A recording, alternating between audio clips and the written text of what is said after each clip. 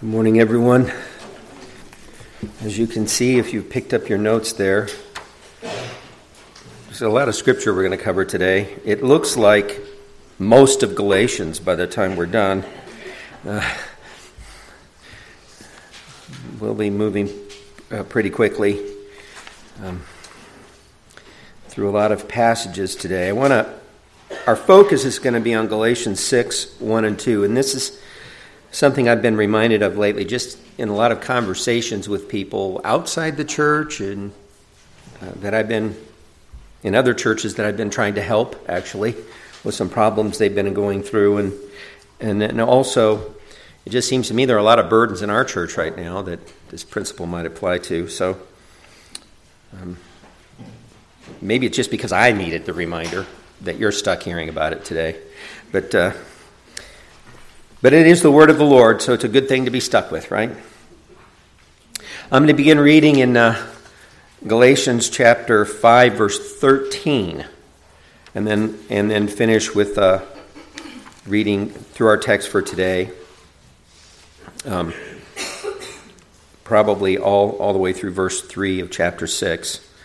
And it's important that we read this much of the passage because a great deal of what I'm going to say depends on having this context in our mind. We can't really understand what Paul is talking about without this larger context in mind, which is why we're going to spend so much time in parts of Galatians leading up to chapter 6 this morning in the body of the message, particularly in trying to understand what he means when he speaks about you who are spiritual. That needs some defining if we're going to understand the command given to those who are spiritual. Who are they? So I'm going to begin reading in verse 13 of chapter 5 and then through about verse 3 of chapter 6. For you, brethren, have been called to liberty, only do not use liberty as an opportunity for the flesh. And Paul means their indwelling sin that remains in us, that we still battle. That's basically what he means by the flesh. Don't use the freedom that you have in Christ now as really a pretense to go on sinning in some way or another. So, for you, brethren, have been called to liberty, only do not use liberty as an opportunity for the flesh, but through love serve one another. For all the law is fulfilled in one word, even this, you shall love your neighbor as yourself. But if you bite and devour one another, beware lest you be consumed by one another. I say then, verse 16, walk in the Spirit, and you shall not fulfill the lust of the flesh. For the flesh lusts against the Spirit, and the Spirit against the flesh, and these are contrary to one another. He's describing a battle, a spiritual battle that we're all in, and that we're fighting every day. And he says these are contrary to one another, so that you do not do the things that you wish. But if you are led by the Spirit, you are not under the law. Now the works of the flesh are evident, which are adultery, fornication, uncleanness, lewdness, idolatry, sorcery, hatred, contentions, jealousies, outbursts of wrath, selfish ambitions, dissensions, heresies, envy, murders, drunkenness, revelries, and the like, of which I tell you beforehand, just as I also told you in time past, that those who practice such things will not inherit the kingdom of God. But the fruit of the Spirit is love, joy, peace, long-suffering or patience, kindness, goodness, faithfulness, gentleness, self-control. Against such there is no law. And those who are Christ's have crucified the flesh with its passions and desires. If we live in the Spirit, let us also walk in the Spirit. Let us not become conceited, provoking one another, envying one another. And then we have our passage for this morning. Brethren, if a man is overtaken in any trespass, you who are spiritual, restore such a one in a spirit of gentleness, considering yourself, lest you also be tempted. Bear one another's burdens, and so fulfill the law of Christ. For if anyone thinks himself to be something when he is nothing, he deceives himself.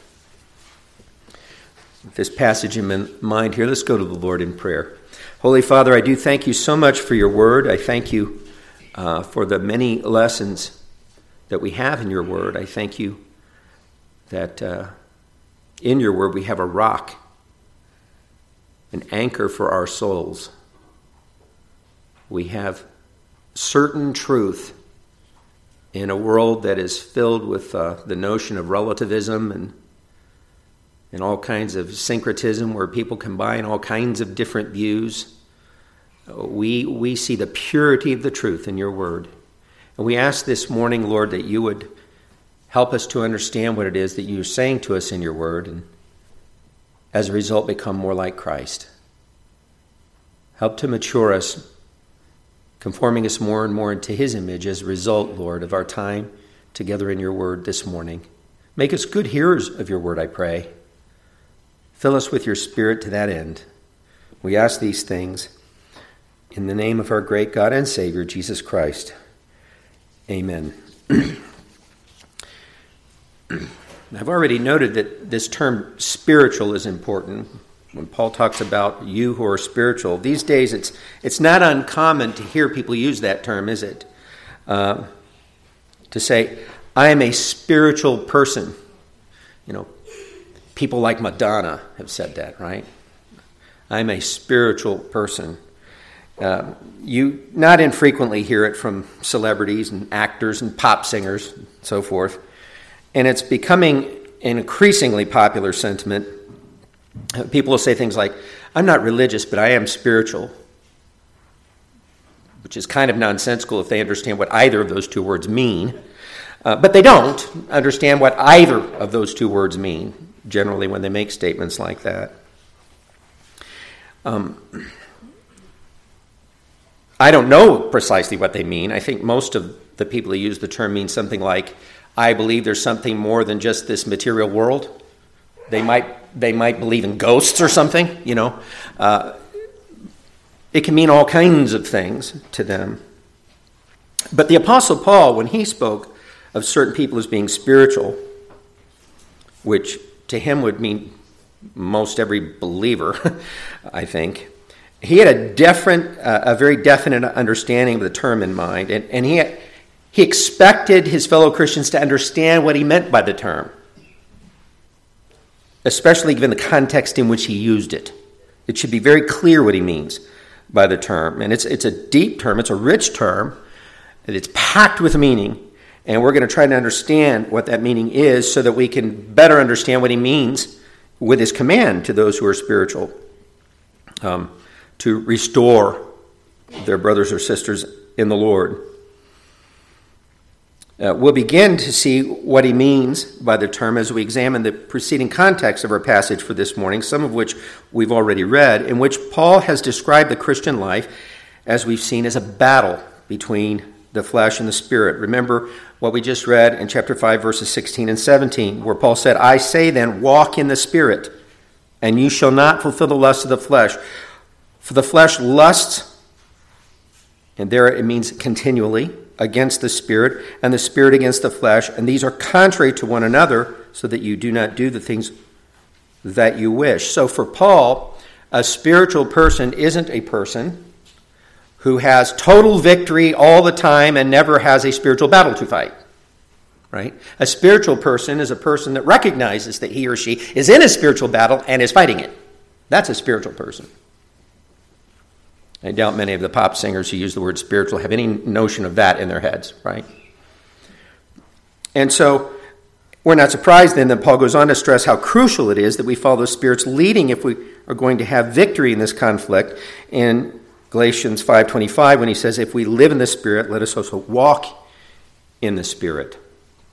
For people who claim to have spiritual life given to them by the Holy Spirit, to then not walk in the Spirit, but walk in the flesh instead, Paul says there's an incongruity there. If indeed you have been given life through the power of the Holy Spirit, it is that same power of the Spirit we should see in your life as you live your life. And in the context, that means not the lusts of the flesh, right, and the works of the flesh, but the fruit of the Spirit. And that you're in a battle in which you're gaining more and more growth in that fruit of the Spirit, and you're learning more and more to overcome these works of the flesh. That's the idea in the context, right, that Paul has in mind. Now, Paul, as we've already seen in verse 16, has commanded us to walk in the Spirit. And then he also spoke of our being led by the Spirit, in which the active role of the Spirit himself was emphasized in verse 18 of chapter 5. And in those statements, as well as this one that we just looked at in chapter 5, verse 25, Paul used the present tense to connote a continual or habitual walking or being led. That this is characteristic of the Christian life. To walk in the Spirit, to be led by the Spirit. Those are two ways of saying the same thing, right? But it also indicates that being led then by the Spirit, and thus walking in the Spirit, is something that you don't just do it once. It's a daily, day in and day out kind of thing. As I said, it characterizes the whole life of the believer. But in verse 25, Paul used a different word for walk than he did earlier in verse 16 of chapter 5. There he used the typical Greek word for walking, a peripateo for our Greek scholars. But here in 525, he used a very specialized Greek word, stoikeo is the word, which literally means to be drawn up or advance in a line or to belong in ranks. It was a word used of soldiers marching or advancing in a line. It's primarily a military term, and it can be used figuratively in other ways. And of course, it's being used figuratively here with a sense of walking in the steps of the Spirit as he leads. When I was in the Navy, and I know it's hard to believe that people in the Navy would have to learn how to march, right?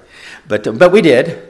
It's one of the ways they instill discipline. And I was a squad leader, and I was at the front of the line of my squad, and my squad had to march behind me, in step with me. We had to all be walking in step, right? And so the idea here is that the Spirit is at the head of our line, and we're walking in step behind him, figuratively speaking.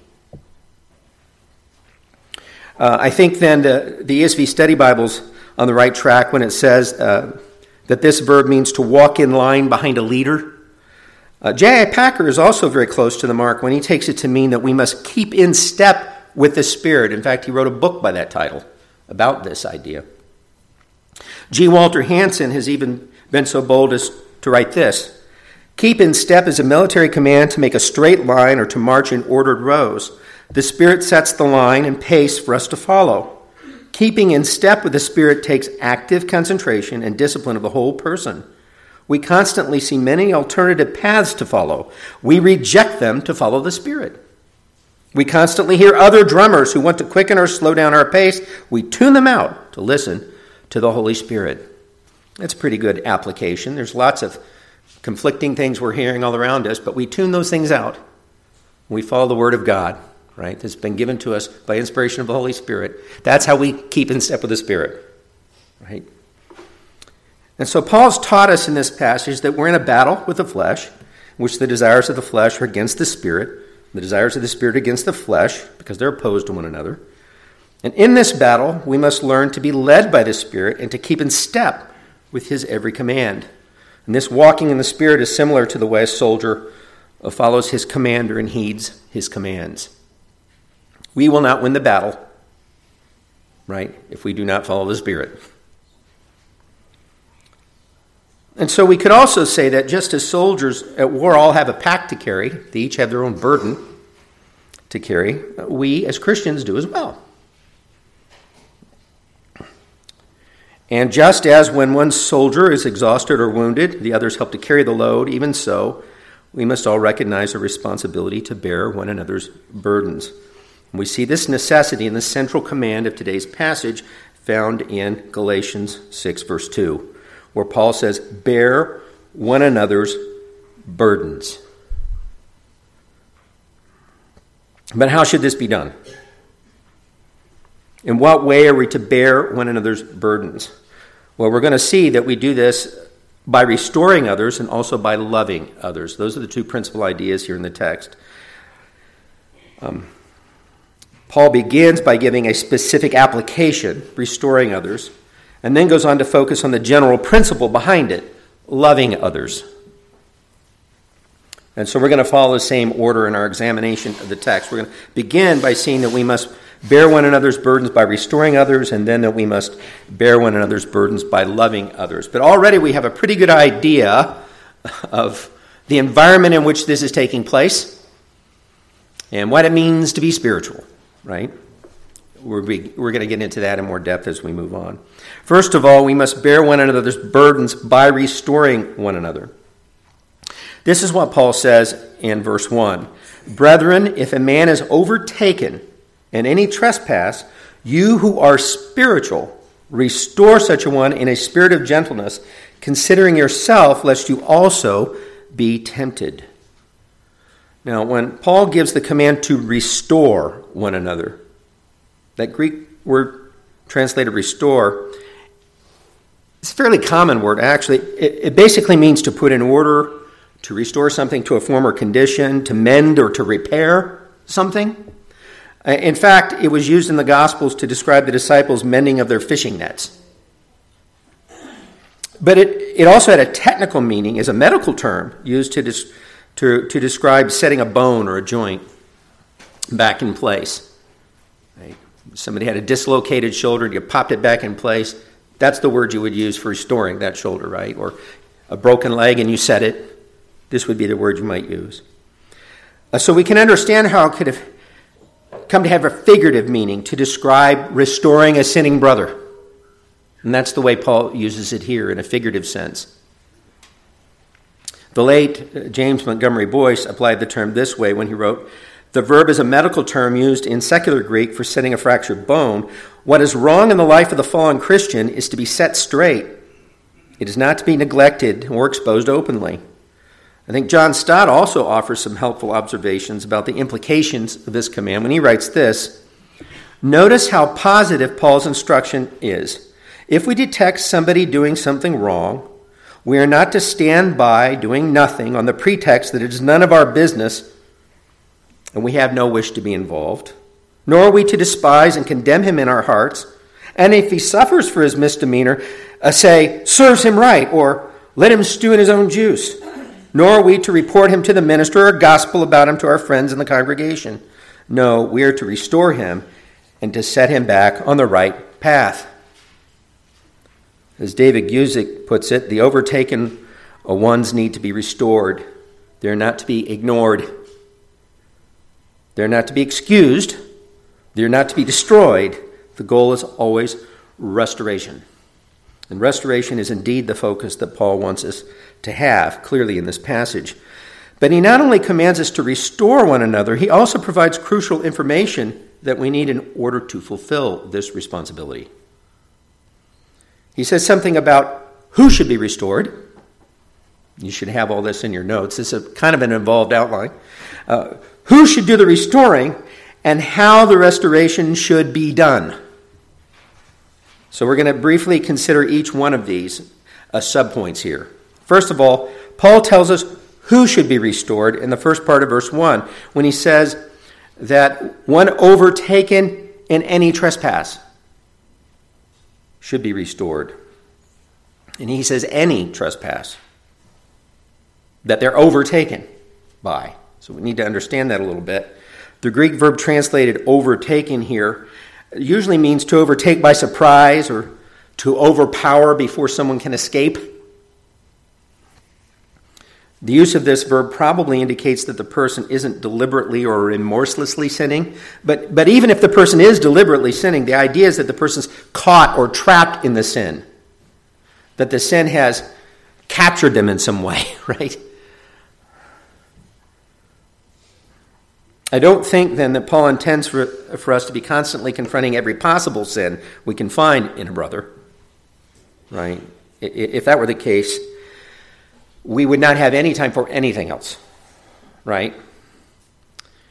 And none of us would want to be around each other either, because it feel like a very graceless place to be. We have to remember also that love covers a multitude of sins. Paul isn't dealing with every sin we could possibly see in another person, right? I don't think that's what he has in mind. He says, rather, that we should confront any trespass by which someone has been overtaken. I think this certainly means that no nagging or persistent sin should be let go without seeking to correct and restore the person caught in it. We're all around people that we see, oh, well, that wasn't the right thing to say, or, boy, he seemed to be angry when he shouldn't have been, or, boy, she probably shouldn't have, done that. I saw her speeding, or something like, and we're going to go around pointing this all out. You need to be restored. No, but if we see a Christian brother, just use speeding as an example, or sister, constantly getting speeding tickets and traffic violations, we need to pull them aside and say, you know what, this is a bad testimony.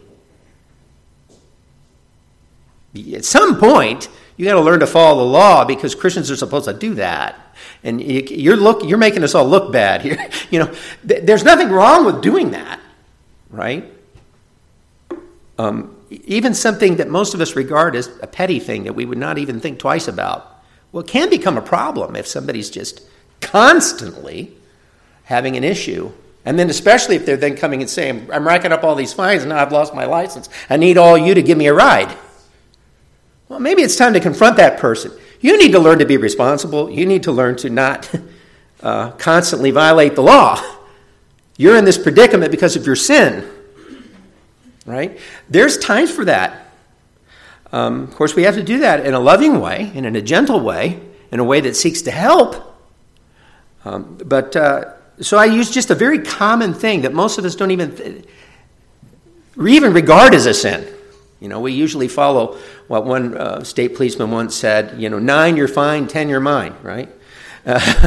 Because in our culture, even the police don't regard a few miles over the limit as wrong, right? So, but when you're getting to the point where you're constantly, right, getting tickets, you're really speeding. And you're doing it a lot, right? And you're going beyond the bounds of what's considered acceptable at this point. So I use that as an example, and most people wouldn't think of that as an example to use, but I tried to pick something that we can all be guilty of,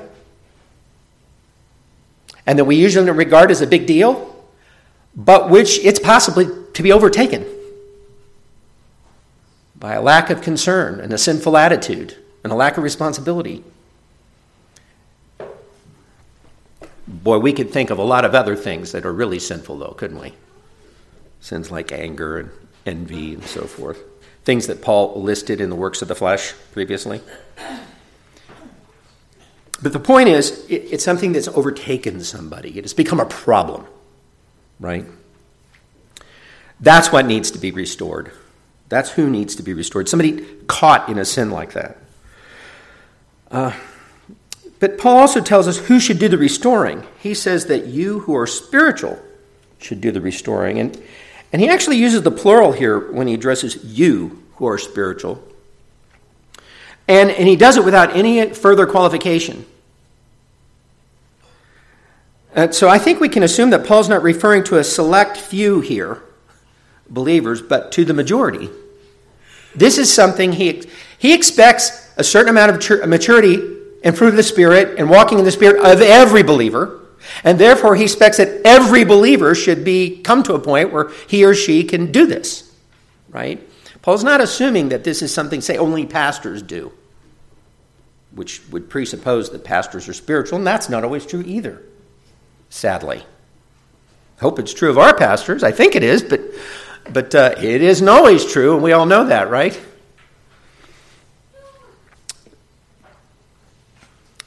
We may not assume, then, that Paul has in mind here different classes of Christians, as some might be tempted to assume. Some Christians are spiritual and some aren't. No, some aren't, but they should be.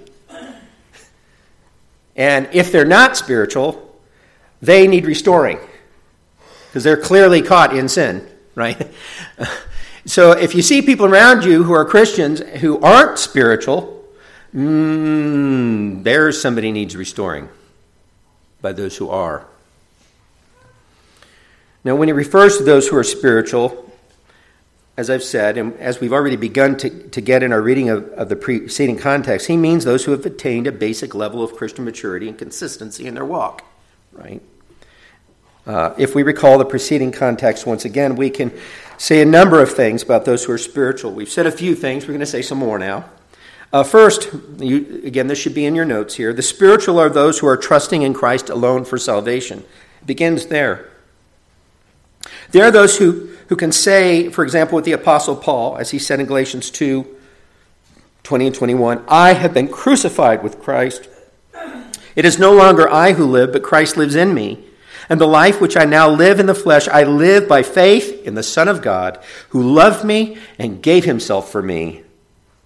I do not set aside the grace of God, for if righteousness comes through the law, then Christ died in vain. You can't be spiritual if you can't say, with Paul, I have trusted in Christ alone as my Savior. Because you can't be saved if you haven't trusted in Christ alone, by grace alone, through faith alone, to be your Savior. So it starts with you're spiritual if you're saved. Right? Secondly, the spiritual are those who have received the Spirit by faith. And this is every saved person has received the Spirit by faith.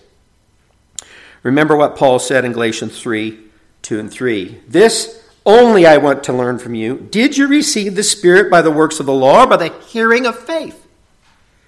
Are you so foolish, having begun in the Spirit, are you now being made perfect by the flesh? So here the spiritual person is the person who recognizes that when I trusted in Christ for salvation, the Holy Spirit gave me new life. He gave me that new life so that I might live it in a Christ-like way. And that I should continue living in the Spirit just as I've been saved through the power of the Spirit. Thirdly, the spiritual are those who are walking in the Spirit and battling the flesh, as we've already seen in Galatians 5:16 and 17. Walk in the Spirit, you shall not fulfill the lust of the flesh. Fourthly, the spiritual are those who are demonstrating the fruit of the Spirit, as we saw in Galatians 5:22 and 23. The fruit of the Spirit is love, joy, peace, long-suffering, kindness, goodness, faithfulness, gentleness, which will crop up in our text. Self-control, against such there is no law. And then fifth, the spiritual are those who humbly realize that they haven't yet arrived at a point where they themselves cannot fall into sin. Show me somebody who thinks that they're no longer capable of sinning, and I'll show you somebody that Paul would say is not a spiritual person, because that person is self-deceived, right? The spiritual are those who humbly realize that they haven't yet arrived at a point where they themselves cannot fall into sin. At the end of chapter 5, Paul said, if we live in the Spirit, let us also walk in the Spirit. Let us not become conceited. And then considering the end of verse 1 here, in chapter 6, Paul makes it clear that those who are spiritual can still be tempted to sin, because he says, considering yourself, lest you also be tempted. So you are spiritual, come and restore, brother, but be careful, you could be tempted too. You're still in the same battle that they're in, right?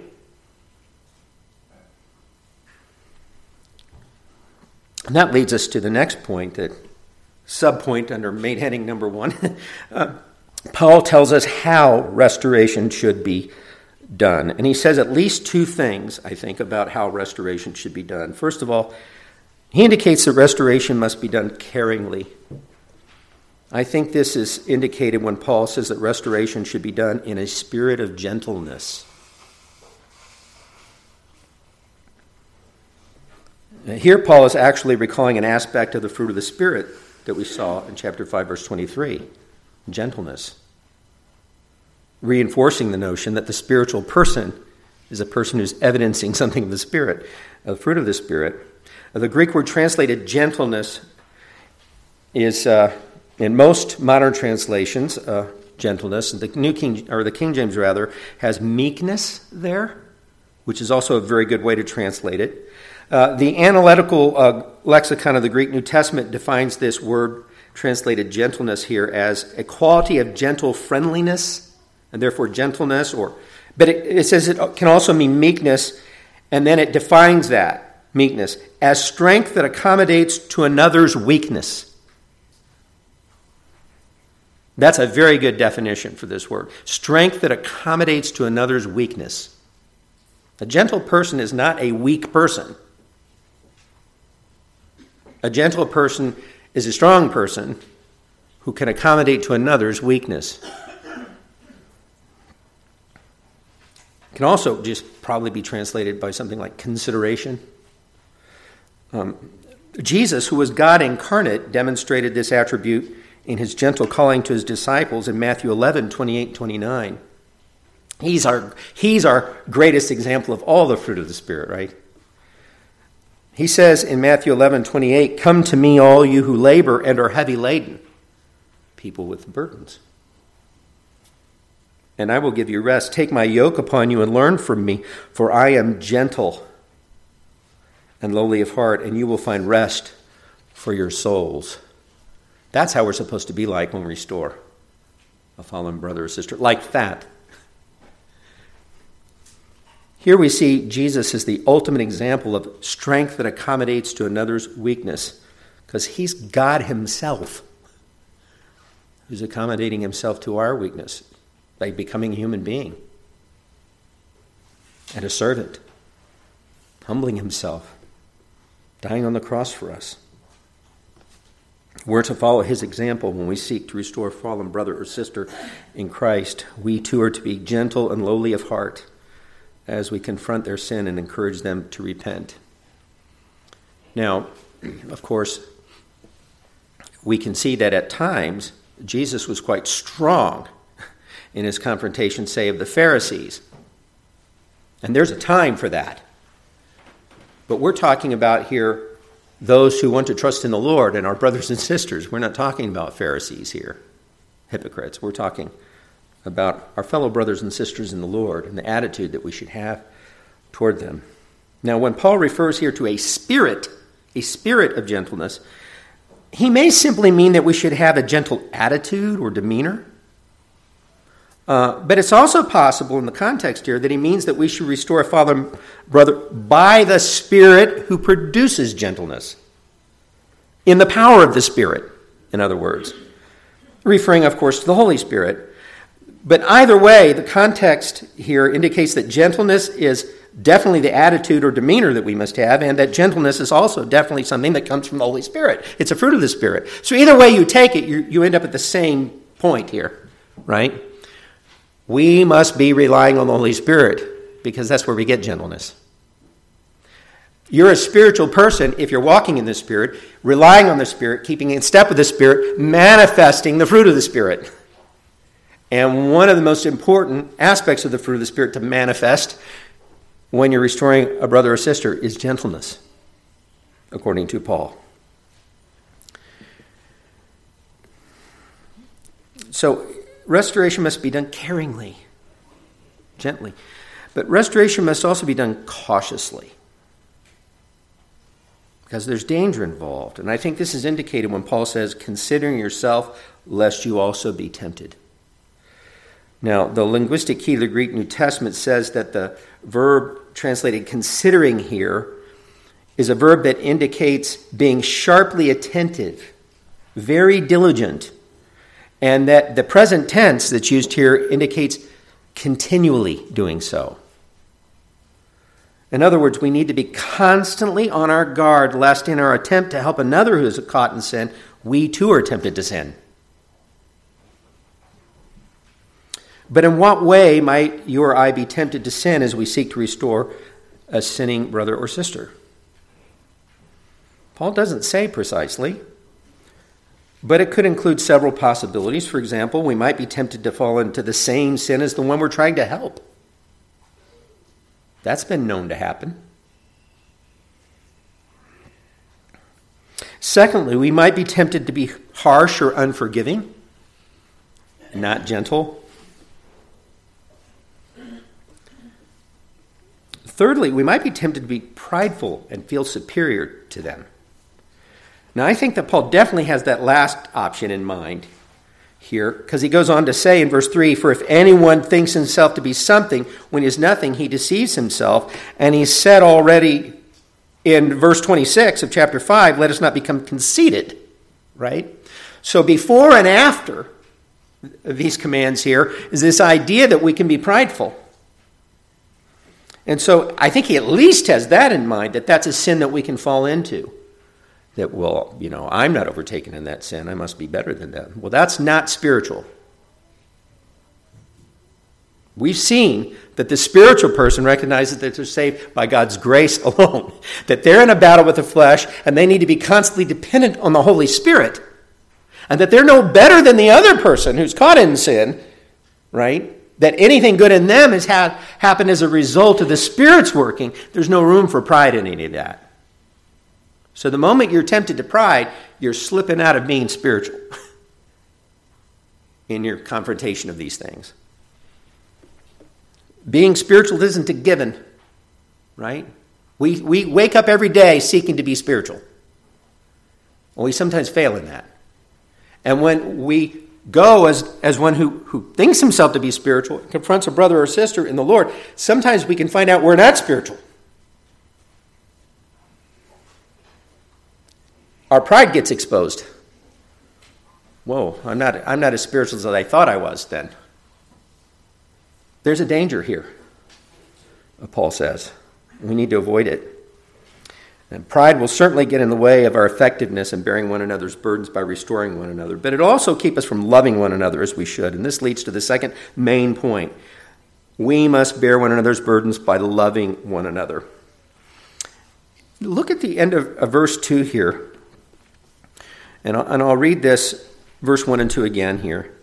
Brethren, if a man is overtaken in any trespass, you are spiritual, restore such a one in a spirit of gentleness, considering yourself, lest you also be tempted. Bear one another's burdens, our chief command there, and so fulfill the law of Christ. And so fulfill the law of Christ. I'm saying that what Paul means by that is that we must love one another. If we're bearing one another's burdens in the way that he says, we are fulfilling the law of Christ, and that means we're loving one another. Now, I'm going to try and demonstrate to you why I say that is so. I think this becomes clear if we remember the preceding context, and this is why I began by reading our text from chapter 5, verse 13. Because in chapter 5, verses 13 and 14, Paul says, "For you, brethren, have been called to liberty, only do not use liberty as an opportunity for the flesh, but through love serve one another. For the law is fulfilled in one word. Even in this, you shall love your neighbor as yourself." I think when he refers now to the law of Christ, this is what he's talking about. What he's spoken of earlier in the context. How do you ultimately fulfill the law as a Christian? Right? Loving one another. Serving one another in love. And it's important to remember also, in this regard, our Lord Jesus' teaching. Of course, the Gospels record that he said the two greatest commandments are to love the Lord your God with all your heart and mind and soul and strength, right? And then to love your neighbor as yourself. But he also said in John 13, verses 34 and 35, "A new commandment I give to you, that you love one another." This is the law of Christ, right? "As I have loved you, that you also love one another." That's what makes it a little different than just the command to love one another. We're supposed to love one another as Christ has loved us. And that adds something to it, doesn't it? "By this all will know that you are my disciples, if you have love for one another." So, we bear one another's burdens by loving one another. Or better still, we love one another by bearing one another's burdens. So in this passage, we have the general moral obligation, I believe, to love one another, leading to the general principle that we must bear one another's burdens, and this in turn involves the specific application with which we spent most of our time this morning, namely the restoring of a fallen brother or sister who's been caught in a sin. So that's the way I think Paul's mind is working here. There's this general principle to love one another. How are you going to do that? Well, one of the ways you do that is bearing one another's burdens. What's a key way you bear one another's burdens? Don't just let that brother or sister who's caught in a sin stew in that sin. Help them. Because this is one of the ways we battle the flesh. Not just in ourselves, but we help our brothers and sisters in that battle. If we're Christ-like. If we love them like Christ loves them, We want them to win the battle that we want to win against sin, right? And so in the end, we're restoring the fallen brother or sister because it's the loving thing to do. That's what you do if you love someone. People are very confused about that these days. It's the command to love others that drives our interest in restoring them. So let us never think that we're truly loving others if we neglect to confront a persistent sin in their lives.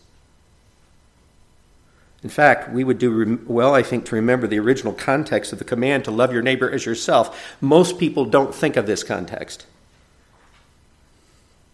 And you can tell. Here's where this passage, this command comes from. Leviticus 19, 17 and 18. I'm going to read that for you. You shall not hate your brother in your heart. You shall surely rebuke your neighbor and not bear sin because of him. You shall not take vengeance nor bear any grudge against the children of your people, which, by the way, you're tempted to do if you're rebuking their sin, right? And this is one of the ways you can be tempted to sin when confronting a brother in love, right? And then it says, but you shall love your neighbor as yourself. I am the Lord. The very context of that command to love your neighbor as yourself is probably what led Paul to his application here in chapter 6. Having talked about this law of Christ, loving one another, Paul understands where they came from in the Old Testament. It came from a context of rebuking sin. So guess what Paul talks about? Restoring a fallen brother who's caught in a sin. He's applying what the law actually says in Leviticus in a way many Christians do not. They've got this idea that love means just tolerating everything and never confronting anything. You know, so we've seen some well-meaning Christian parents over the years who've done that, right? And they have what we call spoiled children.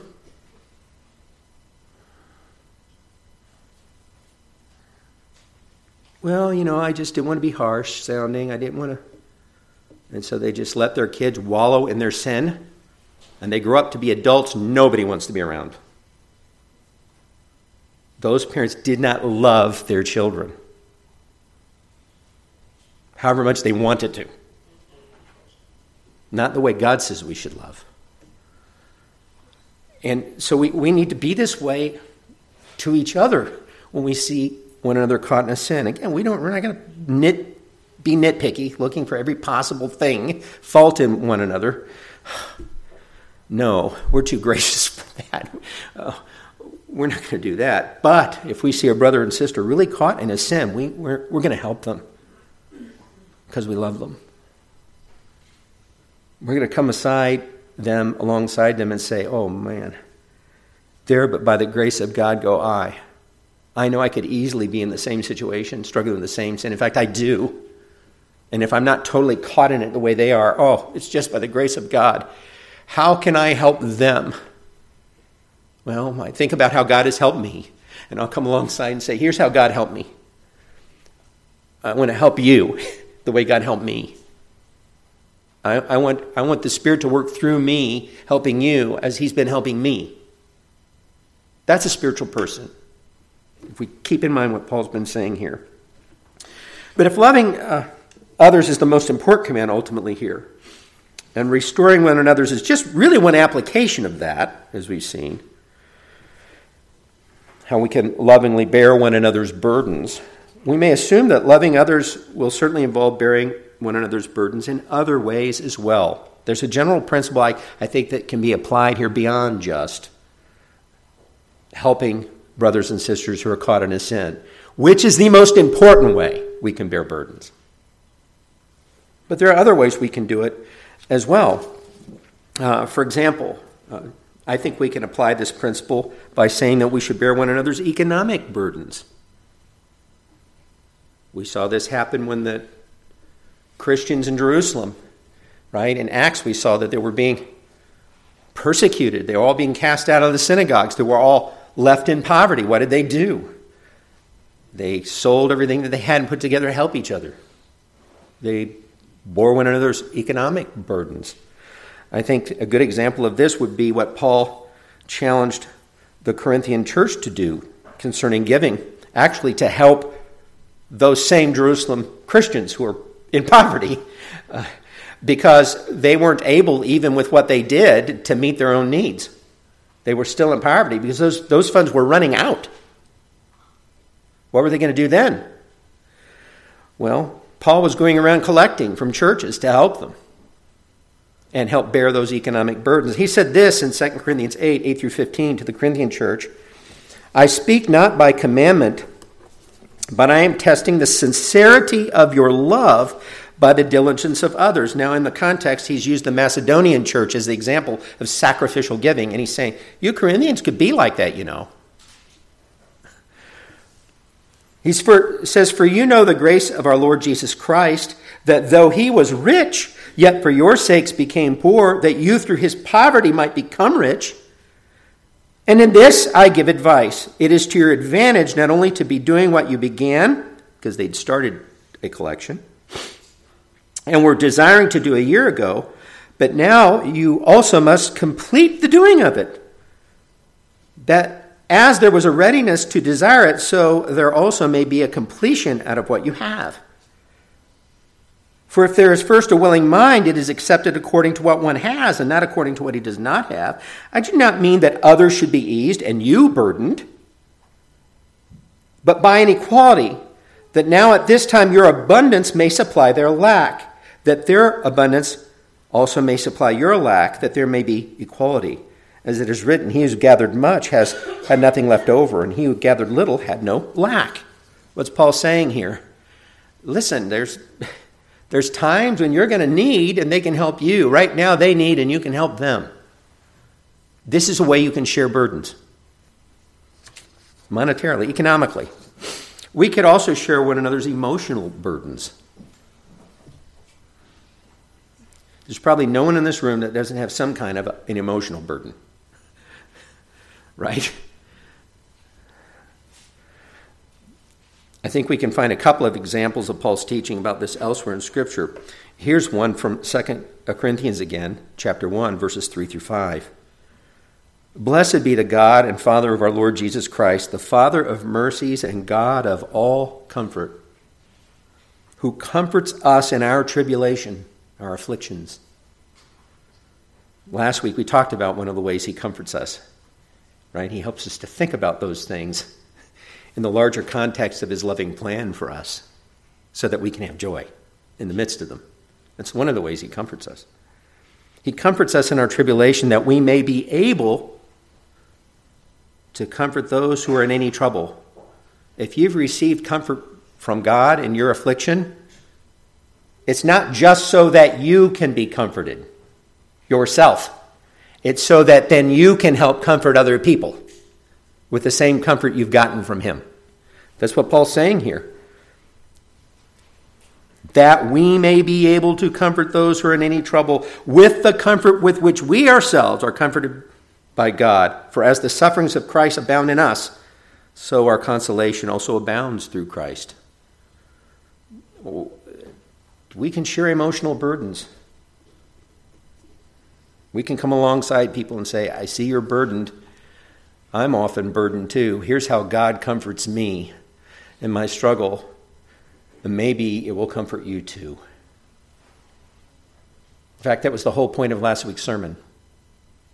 I was trying to do for you what God had done for me. I was trying to share the comfort with you with which he had comforted me so frequently. As Paul put it very simply to the Romans in Romans 12:15, rejoice with those who rejoice and weep with those who weep. So I'd like to conclude simply by observing that Paul's teaching here assumes that as we mature as Christians, as we learn to be more spiritual, which is to say spirit-led, we will bear one another's burdens. That's part of what a spiritual person does. So if you think you're spiritual but you don't ever want to share other people's burdens, you might have to think again about that.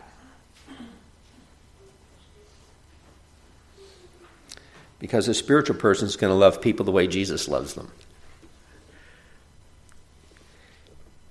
And he said, "Come unto me, all you are heavy laden." We should want to be the kind of people that heavy laden people come to for help. But doesn't this also mean, if we're going to bear one another's burdens, that we share them?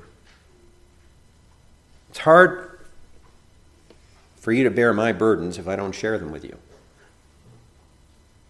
And some of these burdens we have, people can't see. Often they can see them. They certainly are good at seeing if I'm caught in a sin. Most people are good at seeing that, right? Are they good at seeing when I'm down? Not if I hide it well.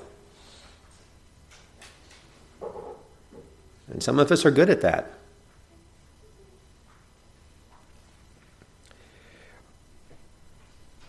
Are they good at knowing when I'm in pain? Well, sometimes I mask that pretty well too. They're just things people can't know if I don't tell them. And then I can't feel bad toward them that they didn't share my burden if I didn't share it with them. I can't blame them for not being a mind reader. And so we have an obligation, if we're going to be a body which bears one another's burdens, to be a body which shares our burdens. Now, having said all of that, I think we do that pretty well at Emmanuel. And I'm not condemning. I'm not aiming this sermon at the congregation saying, "Boy, you people, you just don't know how to bear one another's burdens." I frankly think that this is a sharing and bearing congregation. I'm, in fact, really excited about this congregation in that regard. And I'll just tell you my own experience, and I know some of you have had some experience like that. I've had a hard year. Many of you have had a really hard year. I've had cancer, still do. Thankfully, my most recent blood test this past week says it's still undetectable. I'm coming up on almost a year in that, right?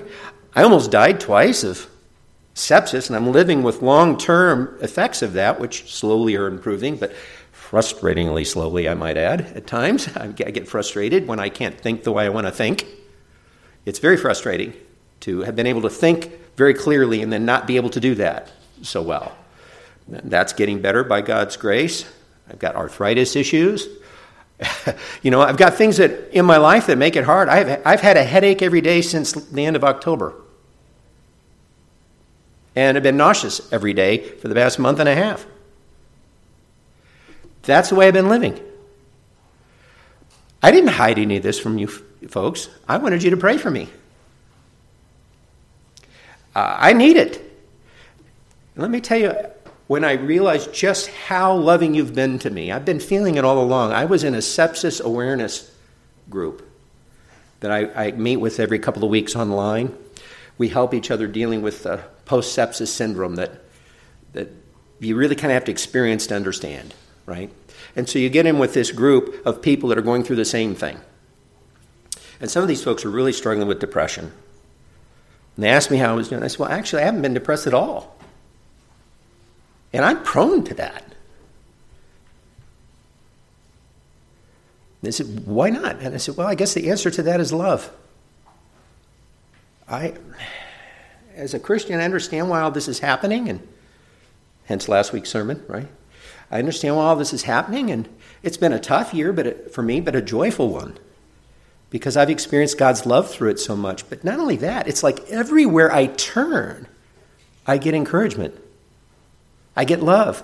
I have a family that loves me and encourages me constantly. I have a church that loves me and encourages me constantly. I'm going back years redoing old sermons because I can't seem to focus well enough to do new ones because of this trouble I'm having with my head.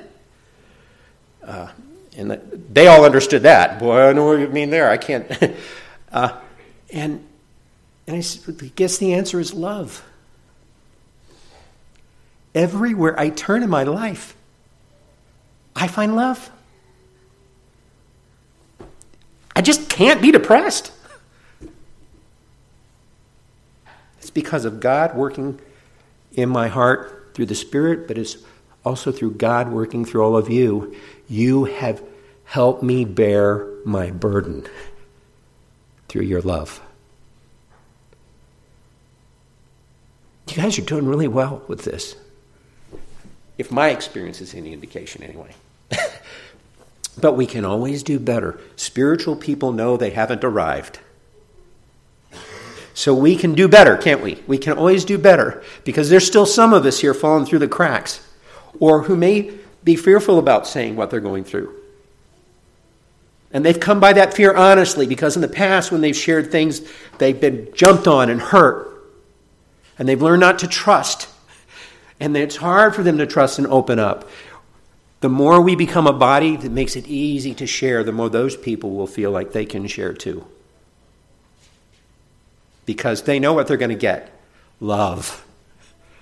And lots of it.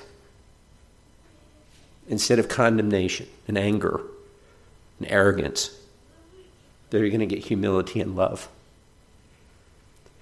Why do I feel like I can share my burdens here so easily? Because that's the way you all are. You're spiritual people. And I have no fear sharing with you. I feel safe here. I hope all of you do too. I really do. Because you can. You really can feel safe here. This is a spiritual church. Let's pray. Holy Father, I'm sure some of us needed some confrontation on this. I know I did. One of my failures is I get so caught up in my own pain and struggling, I don't see as clearly around me those who are suffering. There's a kind of selfishness that comes with pain. It causes us to focus on the pain and inward too much. And it's not that we're trying to be selfish, it's that we hurt. And it attracts all of our attention. And then we have little attention for others. Lord, help us to break out of that through the power of your Spirit. To no matter how we're struggling, help us to learn to see others clearly and what they need and to help them. And forgive me for the ways in which I've failed to do that. Lord, I want to, and forgive anyone else here who's failed in that too. I pray. But most of all, Lord, I want this congregation to be encouraged. The Spirit is at work here in powerful ways that only the spiritual can see and understand. But we see it. We know it. We know your Spirit is at work here. And we're thankful for it, Lord. We don't deserve it even for a second, but we're so grateful for your grace to us that through many hardships, these people are trusting you. Oh, some of us are crying out, Lord, I believe, but help thou mine unbelief, right? But we're still crying out to you because, as the Apostle Peter said, where else can we go? You have the words of life, and we're dependent on you. Lord, encourage us, I pray, today. Help us to be even stronger. Help us to depend on you even more.